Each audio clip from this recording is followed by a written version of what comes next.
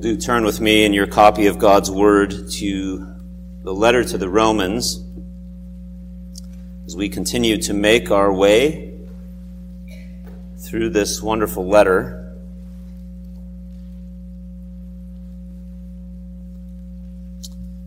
The book of Romans, we find ourselves still in chapter 1, but we will be finishing it up today. We'll be reading verses 18 through the end of the chapter, verse 32, but I'm just going to really be preaching on verses 24 through 32. But would you stand with me as a sign of reverence for the reading of God's inspired, inerrant, and infallible word?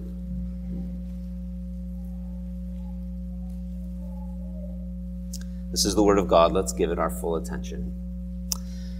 For the wrath of God is revealed from heaven against all ungodliness and unrighteousness of men, who by their unrighteousness suppress the truth.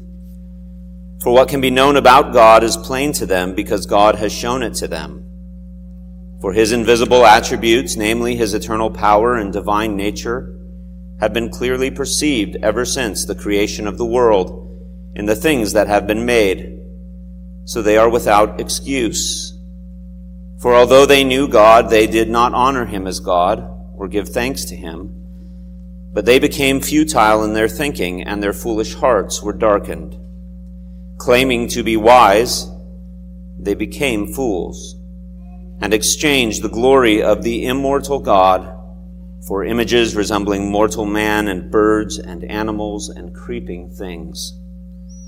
Therefore, God gave them up in the lusts of their hearts to impurity, to the dishonoring of their bodies among themselves, because they exchanged the truth about God for a lie, and worshipped and served the creature rather than the Creator, who is blessed forever. Amen. For this reason God gave them up to dishonorable passions, for their women exchanged natural relations for those that are contrary to nature. And the men likewise gave up natural relations with women and were consumed with passion for one another, men committing shameless acts with men and receiving in themselves the due penalty for their error. And since they did not see fit to acknowledge God, God gave them up to a debased mind to do what ought not to be done. They were filled with all manner of unrighteousness, evil, covetousness, malice. They are full of envy, murder, strife, deceit, maliciousness. They are gossips, slanderers, haters of God, insolent, haughty, boastful, inventors of evil, disobedient to parents, foolish, faithless, heartless, ruthless. Though they know God's righteous decree that those who practice such things deserve to die, they not only do them, but give approval to those who practice them. Thus ends the reading of God's word. All flesh is like grass, and all of its glory is like the flower of grass. The grass withers, and its flower fades, but the word of our Lord endures forever. Amen. You may be seated.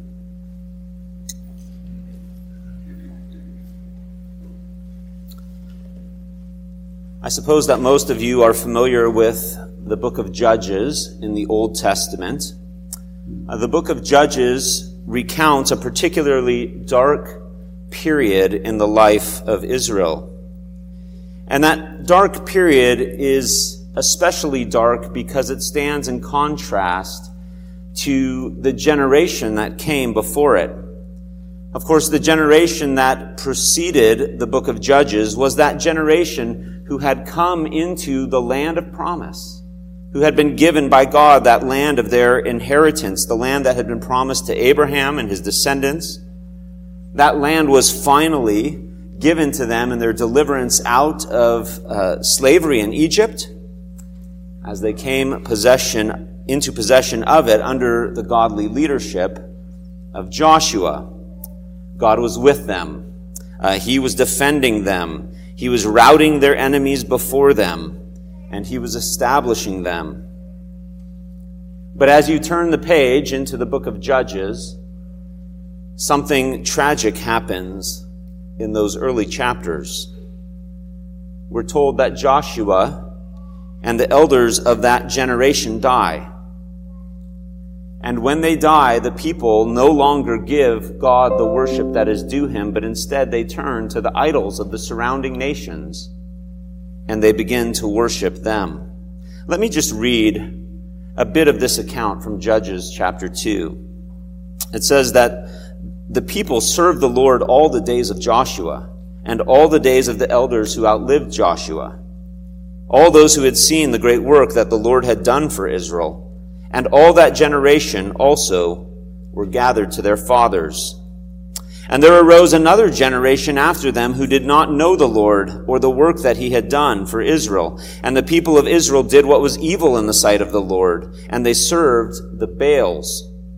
And they abandoned the Lord, the God of their fathers, who had brought them out of the land of Egypt. They went after other gods from among the gods of the peoples who were around them, and they bowed down to them, and they provoked the Lord to anger. And they abandoned the Lord and served the Baals and Ashtaroth, so that the anger of the Lord was kindled against them. And now hear it.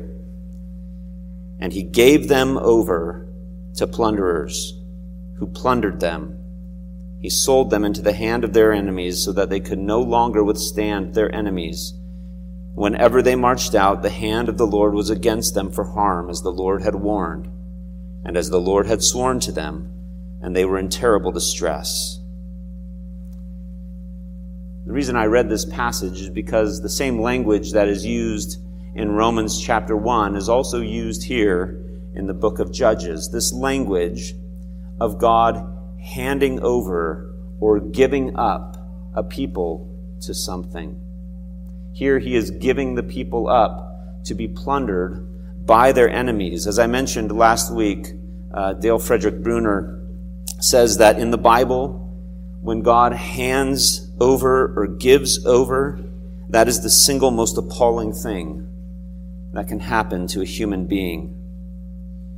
And we see an example of this happening here in the book of Judges, as God, because of their idolatry and because of the people's refusal to acknowledge him, now gives them over to be plundered by their enemies. It's the same thing that is happening in Romans chapter 1 when Paul says that the people exchanged the glory of the immortal God for images resembling mortal man and birds and animals and creeping things. Now remember, in Judges, this is only 2 generations removed from the Passover and that great Exodus deliverance. They're only 1 generation removed from the conquest, from all the victory God had given them. And yet no sooner does that generation die than they turn to the idols around, in spite of the fact that God had given them his law, which explicitly told them to remember what he had done. I am the Lord your God, who brought you out of the land of Egypt, out of the house of slavery. You should have no other gods before me. You shall not bow down to them or serve them. And yet, that's exactly what they do. And it provokes the Lord to anger so that he reveals his wrath. And the way that he reveals his wrath is by giving them over to the nations, the very nations where they are going after their gods. It's as if he says, if you want to worship false gods, you want to worship idols who have no power whatsoever, you want to worship carved hands which cannot save you, okay, then let them save you. Then look to them for help. And what happens when God withdraws his hand and gives them over is that they find no help. They can no longer withstand their enemies. The very enemies are the ones whose gods they are worshiping. And the Bible says they live in terrible distress. It is a terrible thing when God gives people over in unrighteousness. It's nothing less than a revelation of his wrath. It is the wrath of God being revealed from heaven against all ungodliness and unrighteousness, Paul says. Last week, we began to talk about this revelation of God's wrath in the book of Romans, how it is revealed to heaven and specifically why it was revealed to heaven. Why it was revealed from heaven. It was revealed because God had plainly revealed himself. His eternal power and divine nature are clearly perceived ever since the creation of the world in all the things that he has made. Nevertheless, they did not honor God or give him glory. And worse than that, they took that glory and honor and worship that they should be giving to God, and they gave it to created things. Things which were not worthy of worship. They exchanged God's truth for a lie. And the Gentile nations have been no better than the Jewish nation. And God's wrath is revealed from heaven, but we should remember that that is not simply something that is reserved for the end of time. He does say that that is something that will happen at the end of time. In fact, in the next chapter, Paul tells us that because of your hard and impenitent heart, you are storing up wrath for yourself on the day of wrath when God's judgment will be revealed. There is a day of wrath that will come. But verse 18 tells us that God's wrath is now presently being revealed. And it is being revealed as God gives people up. As he gives them up to dishonor their bodies, as he gives them up to dishonorable passions, and as he gives them up to the debasement and darkness of their minds. And so today, as we're looking at this passage, we're going to let the repetition of that phrase just guide our thinking. Those will be our 3 points. God gave them up to dishonor their bodies, verses 24 through 25. God gave them up to dishonorable passions, verses 26 through 27. And God gave them up to a debased mind. Not sure what that was. God is giving people up. Now, just from the outset, as we consider this first point, I want you to see a couple of things here that apply in general to this idea of God's giving people up or giving them over. The Greek word paradidomi is the word that's used over and over here. And the first thing I want you to see about it is sort of the holistic nature of this giving over. That when God gives them up, it is in the whole man. It is body and soul. It is in their physical bodies. It is in their desires and passions, and it is in their minds or their thoughts. There is not one part of them that is not affected by this corruption. It's what we call total depravity. It is that there is no part of man that is unaffected. Our thoughts, our thinking is darkened, our affections are bent and wrong, and our actions are sinful. In the second place, I want you to see that God's giving up here of people is not arbitrary. There is a proportionality to it. It is as they refuse to honor God, so he gives them over to dishonor themselves. They will not honor him, so he gives them over to the dishonor of themselves. A life lived in defiance of God's honor and seeking to honor ourselves will in fact only lead us down a road of dishonor. There's justice in God's judgment. And so with those two things in mind, let's consider what it says here in verse 24. It says, "Therefore God gave them up in the lusts of their hearts to impurity, to the dishonoring of their bodies among themselves." Notice the word therefore. It reminds us again of why God has done this. It's because of that terrible exchange that humanity has made. And because they have done this, God is giving them over in the lusts of their hearts to impurity, to the dishonoring of their bodies among themselves. Now, notice first that God is not impelling man. He's not forcing man to this impurity. Man is, as it were, already floating down a river of impurity. God is giving them over to the lusts that are already in their hearts. And yet at the same time, we should not think of God as being merely passive here, as if this was just sort of a bare permission. It doesn't say that God let them give themselves over. It says that God gave them over. Think back to Judges, where it says that God gave them over to be plundered by their enemies. Yes, it's true, he was no longer with them. He was no longer going with them into battle. But it says that when he's not going with them, positively his hand is against them.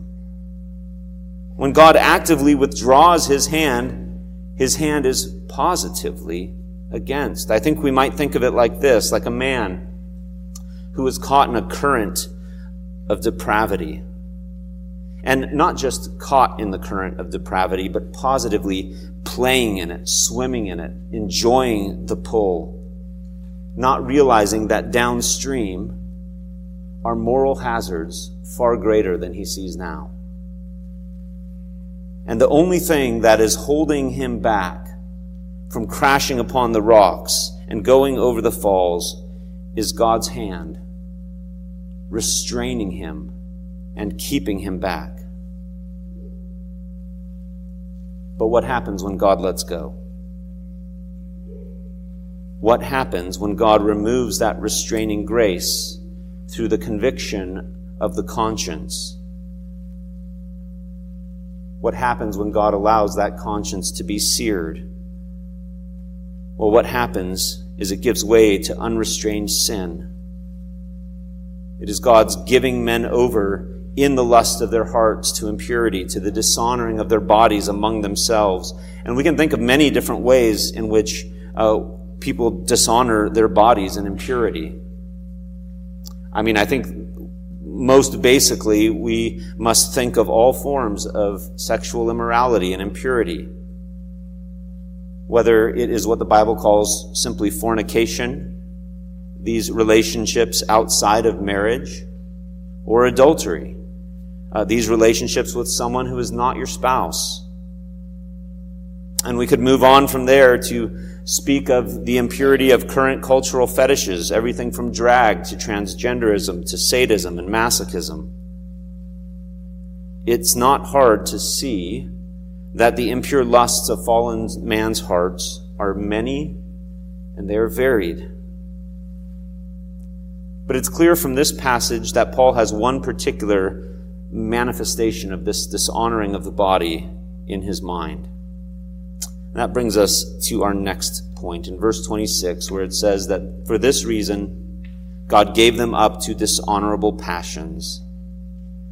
And then he describes those dishonorable passions as both men and women being consumed with a passion which is contrary to nature, how they exchanged the natural relations in the world for unnatural relations. The women exchanged their natural relations with men for relations with women.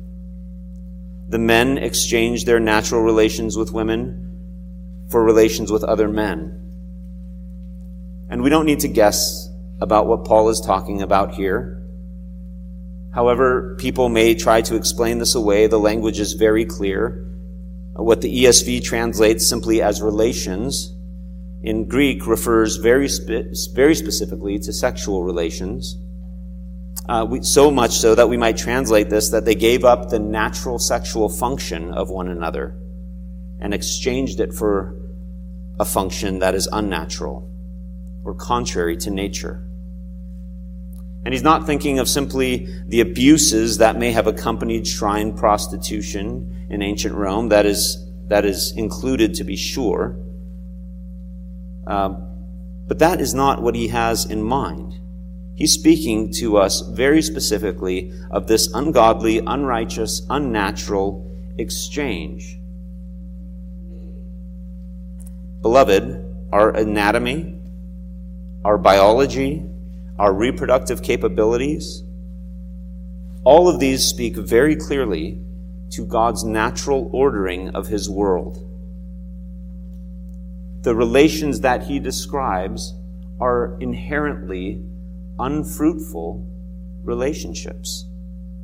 When God created the world, he created man in his own image. Male and female, he created them. And then he brought them together, and he declared that a man shall leave his father and mother and hold fast to his wife, and the two shall become one flesh. Paul goes on to tell us how this marriage relationship is actually a great mystery. Because when God ordained and ordered that marriage relationship, he patterned it after the relationship of Christ and his church. There's a very real sense in which marriage between a husband and a wife is a sort of earthly role play of the reality of Christ and his church, wherein this very ordering itself is meant to teach us spiritual truths. And what Paul is saying here is that part of the way that man exercises his rebellion against God is very specifically in rebelling against the way he has ordered his creation. Rebelling against the way he has ordered his world. This is part of the suppression of the truth, part of the futility of their thinking and the darkness of their hearts.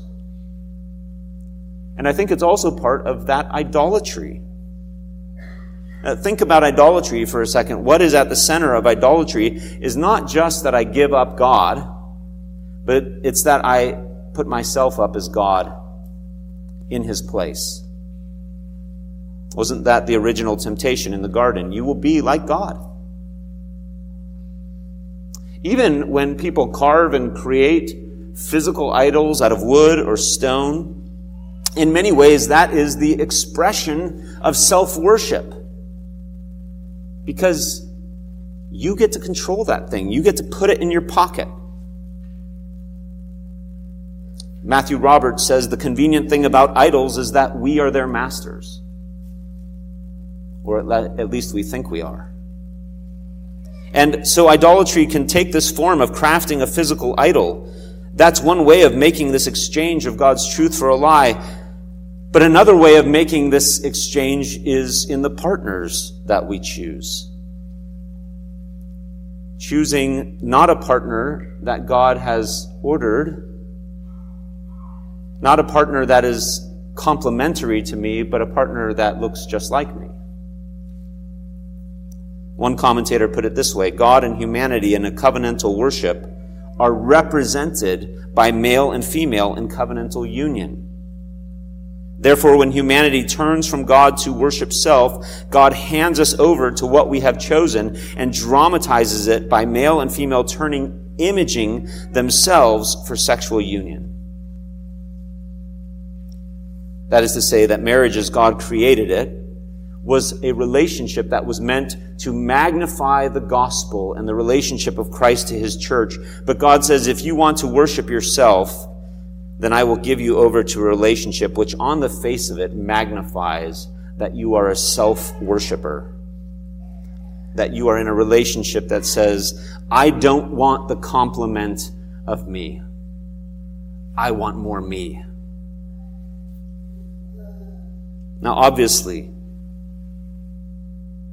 what the Bible says here is completely out of step and unpalatable in our current culture. If Paul said this on virtually any campus in America, it would be labeled as derogatory and offensive hate speech. 100%. But this is not new. And the offensiveness of this is not new. It was every bit as offensive for Paul to say this in his day. Let us remember that Paul is writing to Rome. He's writing to the Romans. There is nothing practiced or celebrated in our current culture that was not practiced and celebrated in Rome. If anything, some of the expressions of this sin in Rome were more egregious than they are today, more acceptable, more celebrated, more expected. And I think that is in large part why Paul highlights this particular sin of homosexuality here. Because it was a particularly prevalent Roman sin. It served as an example of the way in which God was giving over that culture in the futility of their hearts and the hardness of their hearts. So we shouldn't think that this warning was any more palatable back then. it would have felt just as offensive to unbelievers in Rome as it would feel to those in Gainesville today. But you know, when God says things that offend us, they are meant to warn us and to wake us up from the complacency of where sin leads. It's easy to think that being unrestrained in our sins leads to freedom. That's what you hear all the time. I just want to be free. I want to do what I want. I want to do it when I want, and I want to do it with whomever I want. And if you refuse me that, you're just a bigot. But beloved, unrestrained sin does not lead you to freedom. It leads you to the hardening of your heart. It leads you to callousness. It leads you to bondage. It leads you to dissatisfaction. And ultimately, it leads you to death. And God would have it offend us if it might lead us to repentance.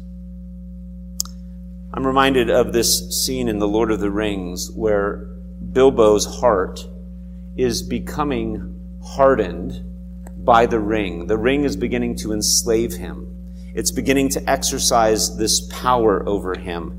His mind is becoming darkened by it, to the point where he actually accuses someone who has been his very close friend, Gandalf, of trying to steal it from him. And you might remember how Gandalf becomes very large. And he speaks with authority and power so that he frightens Bilbo. And he says, I am not trying to rob you. I am trying to help you. When God confronts us with our sins, He is not trying to rob us of freedom. He's trying to help us to freedom. He's not trying to rob us from pleasure. He's trying to help us toward true pleasure. And if Paul says things that are uncomfortable, it is because he is setting up the context for the gospel, for the real help that God brings. If he paints the backdrop dark, it is only so that the glory of the gospel might shine more brilliantly. But beloved, before it shines more brilliantly, it still has to get darker. And so let's go on to the third point. How God gives them up to a debased mind. Once again, we hear this dreadful language of God's letting go, of God's withdrawing His restraining grace, of His allowing men's consciences to be seared so that their sins now intertwine and layer up into this sort of dark fabric of ungodliness and unrighteousness. So look at verse 28 and following. And since they did not see fit to acknowledge God, God gave them up to a debased mind to do what ought not to be done. They were filled with all manner of unrighteousness, evil, covetousness, malice. They are full of envy, murder, strife, deceit, maliciousness. They are gossips, slanderers, haters of God, insolent, haughty, boastful, inventors of evil, disobedient to parents, foolish, faithless, heartless, ruthless. Now, I am going to quickly run through this list. And as I do so, I want you to feel the cumulative weight of all of these forms of wickedness piling up on one another. Unrighteousness is, of course, just wickedness. It is the setting aside of what is right to do what is wrong. It is unrighteous. Evil is a synonym for unrighteousness, but it carries a further connotation. It has this idea of being spurred along by evil spiritual forces of wickedness. Covetousness is an illicit craving for something that does not belong to you. Malice is ill will. It's a word that focuses on our evil intentions. Envy is the resentful despising of those who have something that you want. And murder is, of course, the act so often fueled by envy and malice. Strife is a pretty general term that refers to fighting and quarreling. Deceit is the act of misrepresenting or concealing the truth. Maliciousness is the specific desire to do harm to someone. Gossips are those who are willing to spread harmful or vilifying rumors in private, and slanderers are those who are willing to do it in public. Haters of God is a reference to those who unabashedly rage against God and his ordering of the world.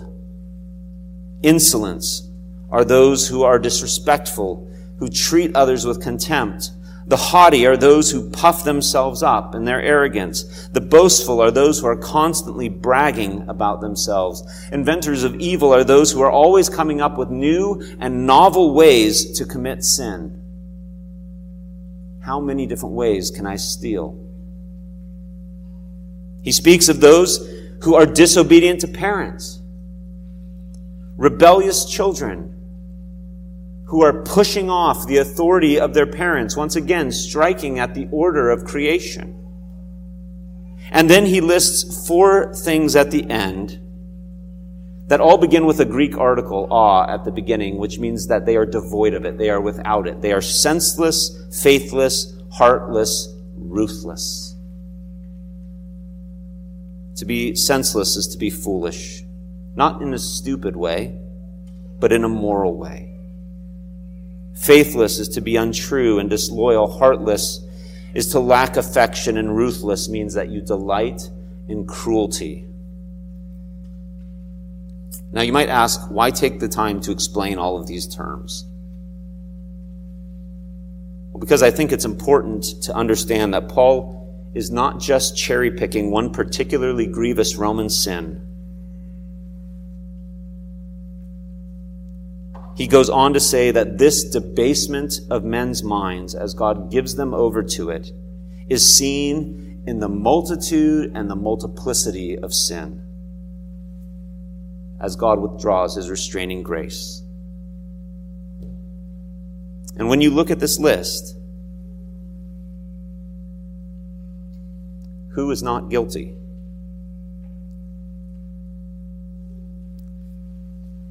And that is exactly what Paul wants you to feel. That is how it is supposed to land on your heart. Because as Paul brings this to a conclusion in the next couple of chapters, he's going to say things like, "You see, there is none righteous, not even one." He's going to say, "All have sinned and fallen short of the glory of God." But just in case you might think that someone slipped through the cracks, he concludes with verse 32, which caps it off. "And though they know God's righteous decree that those who practice such things deserve to die, they not only do them, but they give approval to those who practice them." It's not even that you are engaged in these things, but that you might approve of these things. Here, Paul is saying the quiet part out loud. That those who practice these things deserve to die. And I think we need to understand that term death here in the full biblical sense of it. That is to say that they deserve not just physical death, but what the Bible refers to as eternal death. That final state of misery where God fully withdraws all the light of his beneficence and kindness, and he leaves sinners to the full and open exposure of his wrath. That is a thought more terrifying than I think we can truly appreciate. That is why in Revelation, sinners will cry out to the mountains to fall on me and hide me from the wrath of the Lamb. And he says that this is deserved not only by those who practice these things, it's deserved also by those who give approval to the practice of these things. Where sin is approved of and where it is celebrated, God's wrath is revealed. These are sobering words. They're sobering words, but they are given to help us. And so we must not dismiss them or try to excuse them or try to explain them away to say that they don't really mean what they say. No, we must stand with God's word and stand under God's word and trust that what God says, he says because it's true and because we need to hear it. And I think if you have not learned this by now, you should know that there is nothing in this list that any one of us is not capable of. That seed that Pastor Crawford was talking about is in all of our hearts. And if God were to remove his restraining grace, and if you became the worst version of yourself, this would be the description of you.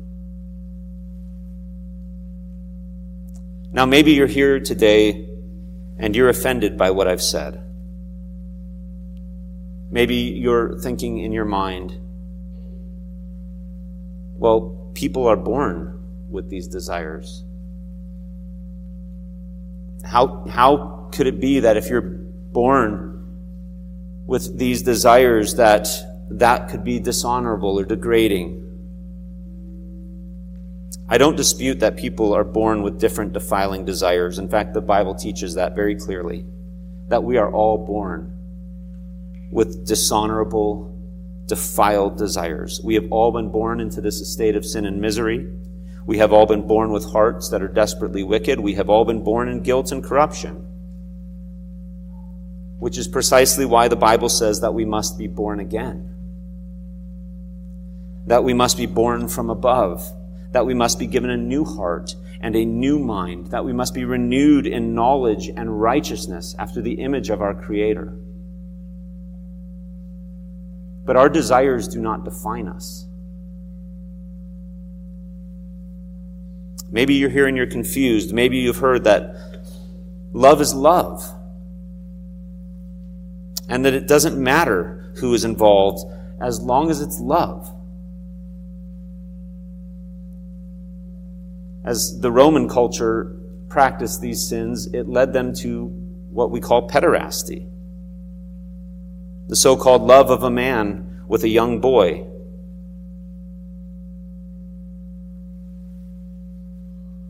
Is love love? The Bible does not say love is love. Love is not self-defining. The Bible says God is love. God is love, and whoever abides in love abides in God, and God abides in him. And by this is love perfected in us, so that we may have confidence for the day of judgment. Love is the reflection of God's character. To call something love which God calls sin is to express that rebellion against God and his order. It is God who has the lone right and prerogative to define what love is. And God demonstrates his love toward us in that while we were still sinners, he sent his Son to die for us. Beloved, the fact that God is love should astound us. That God is not just all wrath all the time, but that he is love, and that he demonstrates that love toward those who deserve his wrath. Maybe you're here and it just doesn't enthrall you. It doesn't excite you. Maybe you're walking in your sin and you're dismissing it as though it's no big deal. Maybe you think, well, I'm not doing those really big sins, so I think I'm okay. There are no small sins. When you look at that list at the end, it's envy and gossip and arrogance and disobedience to parents. That Paul says, those who practice such things deserve to die. To quote old John Owen, we must be killing sin or sin will be killing us. We cannot be unconcerned or indifferent, but we must be vigilant and on our guard against sin. And if you're unconcerned, and if you're dismissive of sin, and if you're justifying your sin, let me warn you that the more you play in that river and its current, and the more you shake your fist at God, who is the only thing restraining you and holding you back, God's word today is warning you against such callousness of heart. And he's calling you to faith and repentance. But maybe you're here today and you're not calloused. And maybe you're not offended. But maybe you're sitting there and you are so convicted. Maybe you're struggling with sin. Maybe you're struggling with the worst of these sins. Maybe you're sitting there feeling exposed and embarrassed and ashamed. Well, first, praise the Lord. Because if you can still feel that, then it means that God has not given you over. It means that he has not withdrawn his grace in your life. It means that you can still grieve over sin. And if he has not withdrawn his restraining grace in your life, then you can be sure that he has not withdrawn his saving grace in your life.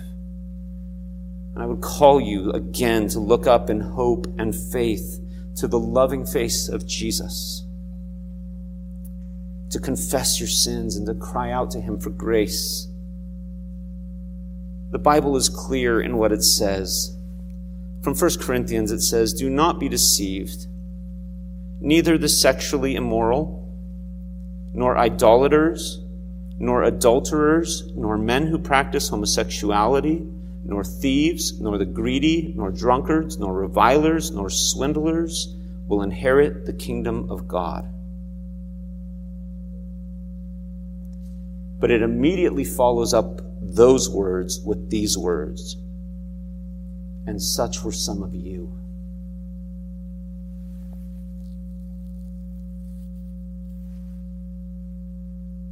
The church was full of people who had given themselves up in sexual immorality. It was full of people whose lives were characterized by adultery and idolatry. It was full of people who had given themselves up in homosexuality, people who were thieves, who were greedy, who were drunkards, who were revilers, who were broken and corrupt. Such were some of you. But you were washed. You were sanctified. You were justified in the name of the Lord Jesus Christ and by the Spirit of our God. If you are looking in faith to Christ, beloved, you are not defined by your past. You are not defined by your sins. Your identity is bound up in Jesus Christ, and you are washed, you are sanctified, you are justified. To be justified means that you have been accounted with the very righteousness of Jesus Christ himself. That all of the things that you have failed to do and should have done, he did in your place. And all of the things that you should have done and never did, he never did. He never sinned. He only lived righteously before God. And justification says that God has taken his record of righteousness and has accounted it to you. And the way he did that was by taking your record of sin and by accounting it to Christ. Let me just conclude with this final thought. We've looked today at 3 instances where God gives people over in their sins. The word paradidomi is used 3 times in this chapter.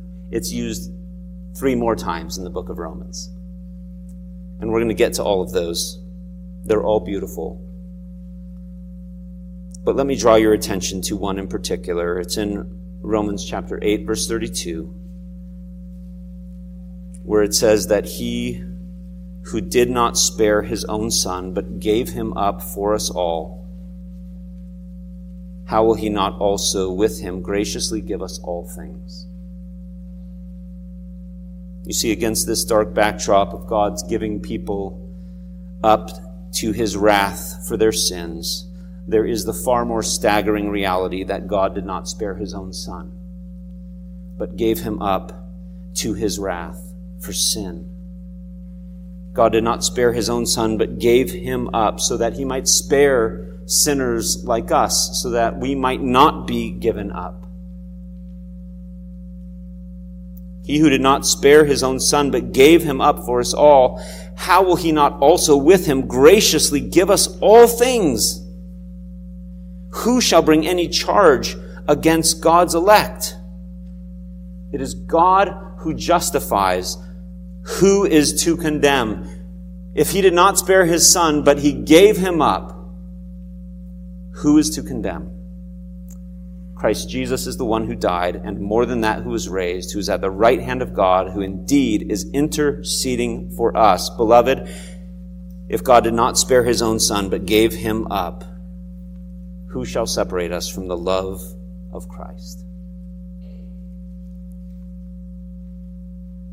I would call upon you today to look to Christ. This dark backdrop of your sin is the backdrop upon which the diamond of the gospel shines so brightly and gloriously. Amen. Amen. Let's pray. Oh Lord, we are sobered by the things that you teach us in your word. We are mindful that if you offend us, it is to warn us, and it is to call us out of our sins and out of our wicked thoughts, our dishonorable passions, and our degraded mind, to come and to be shaped in our hearts and minds by your word, to be born again from above, to be given a new heart with new desires, to be even changed and shaped into the image of Christ himself. Lord, we thank you that we are not defined by our passions.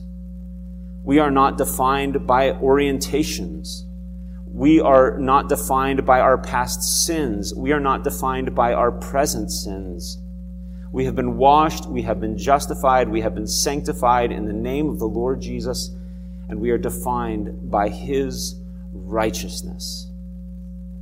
And so we thank you that we can stand before you with freedom, knowing that it is for freedom that you have set us free. And so we say all of these things in Jesus' name. Amen. And as you're seated, you are seated again at the Lord's table. You have not come to gather up the crumbs that have fallen on the ground like dogs. You have been invited, and you have been given a seat at God's table. If you belong to Christ, if you have placed your faith in Christ, then you have a seat here at this table. And at this table, our Savior gives bread and wine. These elements that he gave so long ago, even on the night when he was betrayed, when he was going to give his life for sinners, he gave these elements and he said, "This is my body that's being given for you. And this is my blood that is being poured out for you." And think about the symbolism of this meal. He takes these ordinary elements and he says, these are symbols of wrath. These are symbols of judgment. This is what I must undergo. My body must be torn to pieces and my blood must be shed in order that you might have forgiveness of sins. And that is still what these elements say. But they now say it positively. They say, my body has been broken. My blood has been shed.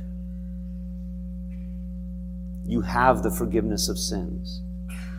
And so come and remember and do this in remembrance of me. And as you remember, I have communion with you. I have fellowship with you. And this cup of blessing is the cup that the Lord gives you to drink. He puts in your hand and he says, take, eat, and drink, and do this in remembrance of me.